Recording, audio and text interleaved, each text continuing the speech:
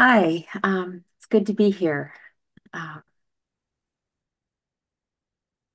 this meeting in a pretty short time, a couple of weeks, has become my home.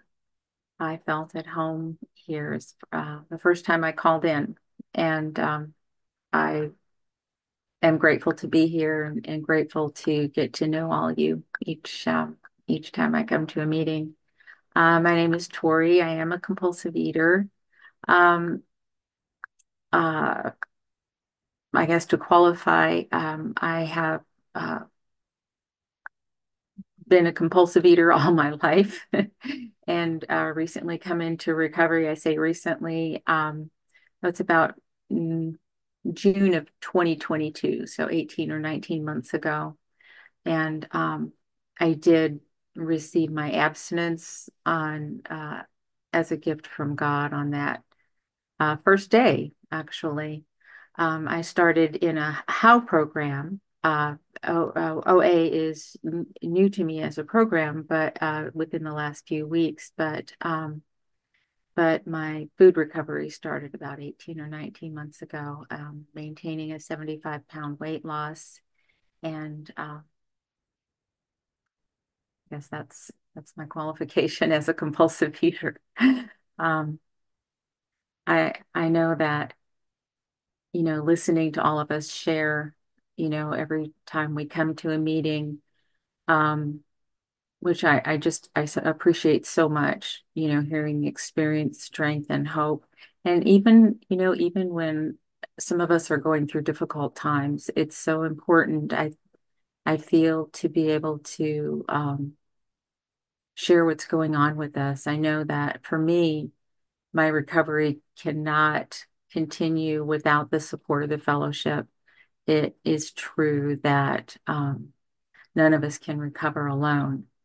Uh, this is, as they say, a disease of more. And I've found that one of the main supports in coming out of the disease of more food is to seek more in healthy ways, ways that support my recovery, that support my serenity and peace of mind. And so more fellowship, making time for meetings in my life.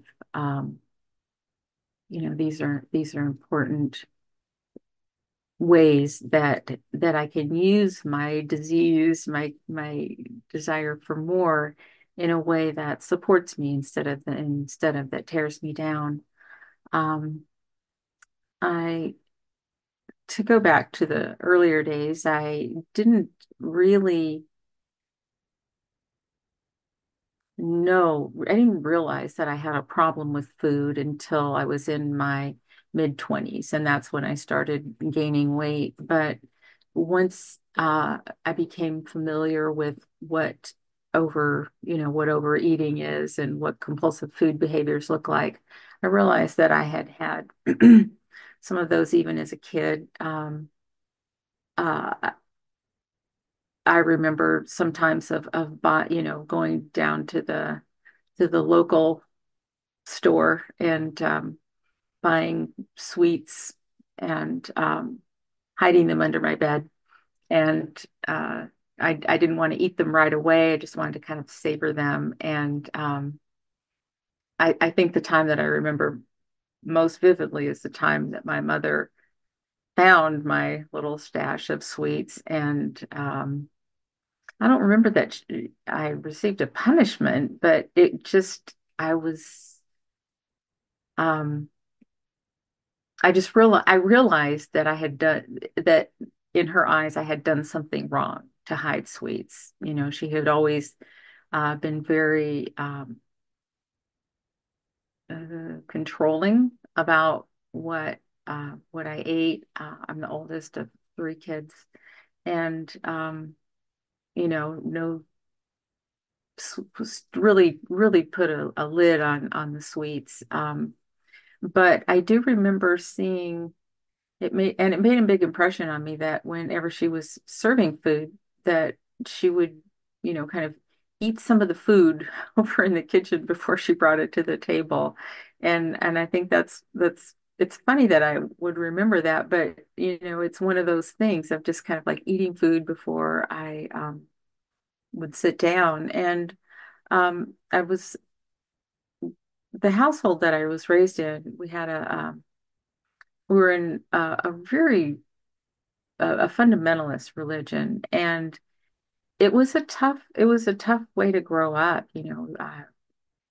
I wasn't allowed to go to birthday parties. We didn't have holiday celebrations such as Christmas or Easter, or what were mostly considered normal activities, and being excluded from that was just one more way that I felt really different from everybody else. I always felt um, too tall, too big, and like I just wanted to hide. Uh, and and looking back, I realized that I always depended on food for that. It was the thing that I could control. I could really focus on the food itself, and I didn't have to, um, pay attention to what else was going on. Um, Once I realized that my weight was going up, and that was in my mid 20s, then I started, actually, my mom put me on my first diet. It was a high protein, uh, eat all you want, high protein diet or something like that. It had a name. I've forgotten what it was, but and at the time, looking back just objectively, my height and weight, I was absolutely at a normal weight. And I was 16 when this happened. And, but, I don't know, there was some reason that she put me on this diet. And, I remember eating all the protein I could get my hands on because suddenly food was free. It was this kind of weird thing. And, I did end up losing 4 pounds or something, and just got so much praise for that. And I don't blame my mom for that. I would just say that um, it was what she knew to help you know make sure that I didn't gain weight. I think is how she looked at it, that I knew how to diet, and I knew how to manage my food if when I needed to. But I do remember that as soon as I started being responsible for my own food, I started eating a lot of food. In fact, my home situation was abusive. Not only my close family, but my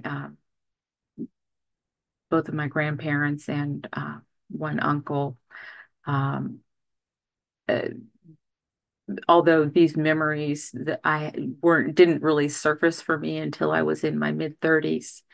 Um, so, but when I left home, I started to get married actually at 16, as soon as I finished my diet. Um, and it was really embarrassing. I was still in high school. It was really embarrassing, but I didn't have the conscious awareness of what had been happening in my home. But I did know that I needed to get out of the house. And so I did by getting married. And it was, still in high school. It was really embarrassing, and just one more way that I felt cut off from regular people, and not the same, and different, and too big, and too this and not enough that. So, I guess I've spent the, I'm almost 70, I'm 68 right now. So it's been a long time, this journey of food recovery. I've done the bariatric surgery, the early ones, which they later realized did not work. But I had that surgery, and it was tough.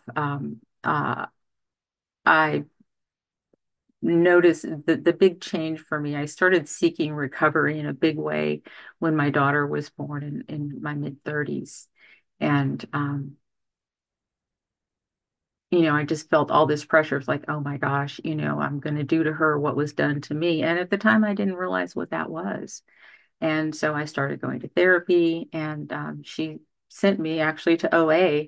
And I remember thinking, oh my God. And actually, I went back to her. I said, well, I don't understand this program. What is it? Do you have anything else? I just wanted a food plan. And I didn't understand the significance of the spiritual approach. And I didn't realize that that's what was missing was my connection, not only to myself, but to my higher power. So, kind of fast forward, I spent a little time in OA, had a sponsor, lost some weight, but I was really white knuckling it the whole time. And it was a rough experience. And so I didn't stick there long. And I wanted to try other things. I knew by that time that um, I had really been interested in my whole life. And even though I had kind of a really ambivalent, kind of a love-hate relationship with God, I was very angry with God, for giving me this disease, for being so mean to make this horrible religion that I had to be in. And yet I felt like if I could find a connection to God, that somehow that would save me. And so, I spent a lot of my life, pursuing spiritual path, um, in ways that I could. And I think that the turning point for me happened when I, realized, and this is, this my own search for recovery lasted until, honestly, until I was like 67 years old. So 30 years, a long time. And I won't say I didn't make some gains. I did. I therapy, and I did trauma release work, and a lot of good things happened, but still, the food problem remained. No matter what I did, I was always the one that turned to food, and I couldn't uh, control that. So I got to the point where I had once again lost about 50 to 75 pounds. And I thought, okay, this is great. And this was about 4 or 5 years ago. And I lost it, in crazy ways of starving myself. And in fact, I didn't eat anything, only water for like 30 days. And that was just one of the things that I did. And it was just this crazy all or nothing approach. And so the lost my thought. Yeah. So I had lost all this weight, and then, but bit by bit, I'd started to gain it back. And I thought, I have done this too many times. I know what's going to happen if I don't get some kind of help, that, I'll gain back all I've lost, and I'll even more. So, as I say, I joined this a how program, which is very structured, tells you exactly what to do, what to eat, how to conduct your days practically. And I was able to, I did become abstinent on the first day. And it's been such a wonderful time. Once that I gained access to the fellowship, the friendship, I had always had a difficult time making friends in what I'd call the regular world, because I just felt too different. People in the regular world don't understand food as a problem. That's something that you can use. I mean, yeah, they understand comfort food, but they don't understand using it so much to where you gain dozens of pounds, or who knows. We all use food to excess. And so I just never felt like I could share my authentic self. But once I came into recovery, I knew that even if I didn't know each person individually, that any one of the people that I would find in recovery, that I could share my story with or hear their story, and they would know exactly what I was talking about, and I would know exactly what they were talking about. There's kind of a shorthand that we all understand of what it means to be controlled by the obsession for food. And all of us are here because we want to be free of this compulsion. Um, Long ago, the joy of eating had left me. And all that was left was the pain. As I was eating, I couldn't separate the pain of what I was doing to my body. My scale was going up. I couldn't separate that enough from the the experience of eating to let it really have any effect anymore. And yet I still couldn't stop. So coming into the fellowship, having the support and reaching out, I found that the telephone, though it's a tough tool to use, is a good one for me, because it's a way that I can get to know um, people individually, and that if something is going on with me, that I have someone to reach out to. It is so important to have another human being to talk to. I would say the other most important tool that I use is meditation. Um, Over my time in food recovery, I've learned that uh, time spent with my higher power is the most valuable time I can spend in my day. And I spend some time every day. It's not the same time every day, but sometimes I mean, it's often several times a day, even if it's just a kind of a conversation in my mind with higher power, who I call God. Um, while things are happening. And I found that the best approach for me is, if I notice that I'm having kind of an overwhelming emotion or something's going on, or I'm feeling regret about the past, anytime my emotions are in turmoil a bit, I'll just say, thank you, God, for relieving me of my difficulty. Lately, I've begun to pray, as I realize how still critical and judgmental I am, just, without even thinking, boom, this criticism or judgment pops into my head. So, Lord, please save this person from my judgment. These people are innocent. I see the world as I am, not as they are. Really don't even know if they're um, having, what they're actually doing. All I know is that my view of them is colored by my own emotional state. And so I feel that's really important that I not let that burden of judgment fall on that other person, because I do know that we're all connected. In our underlying, as humans, we're all connected, and what we think and do does affect the rest of the world. It's not easy to see sometimes, but I just have come to know that that's true, and I feel that it's important to um, do my best to bring the world into a place that's warm and welcoming for everybody, where everyone feels heard and everyone, has that feeling of belonging. And I know that it's not in my direct power or control to let that happen, but I do feel it's important. The longer I'm in recovery, the more I realize that um, we're all in this together. You and I, we all have this connection of food nuttiness, compulsivity, whatever you want to call it. And this is something we can share, but everybody has something. Everybody has something that they're struggling with, whether it's in past or their fear of the future. So I feel that it's, you know, just being available to help others as I can, if I can, and even just the presence of someone, to be supportive in a way that may not even involve words, but saying a prayer for somebody.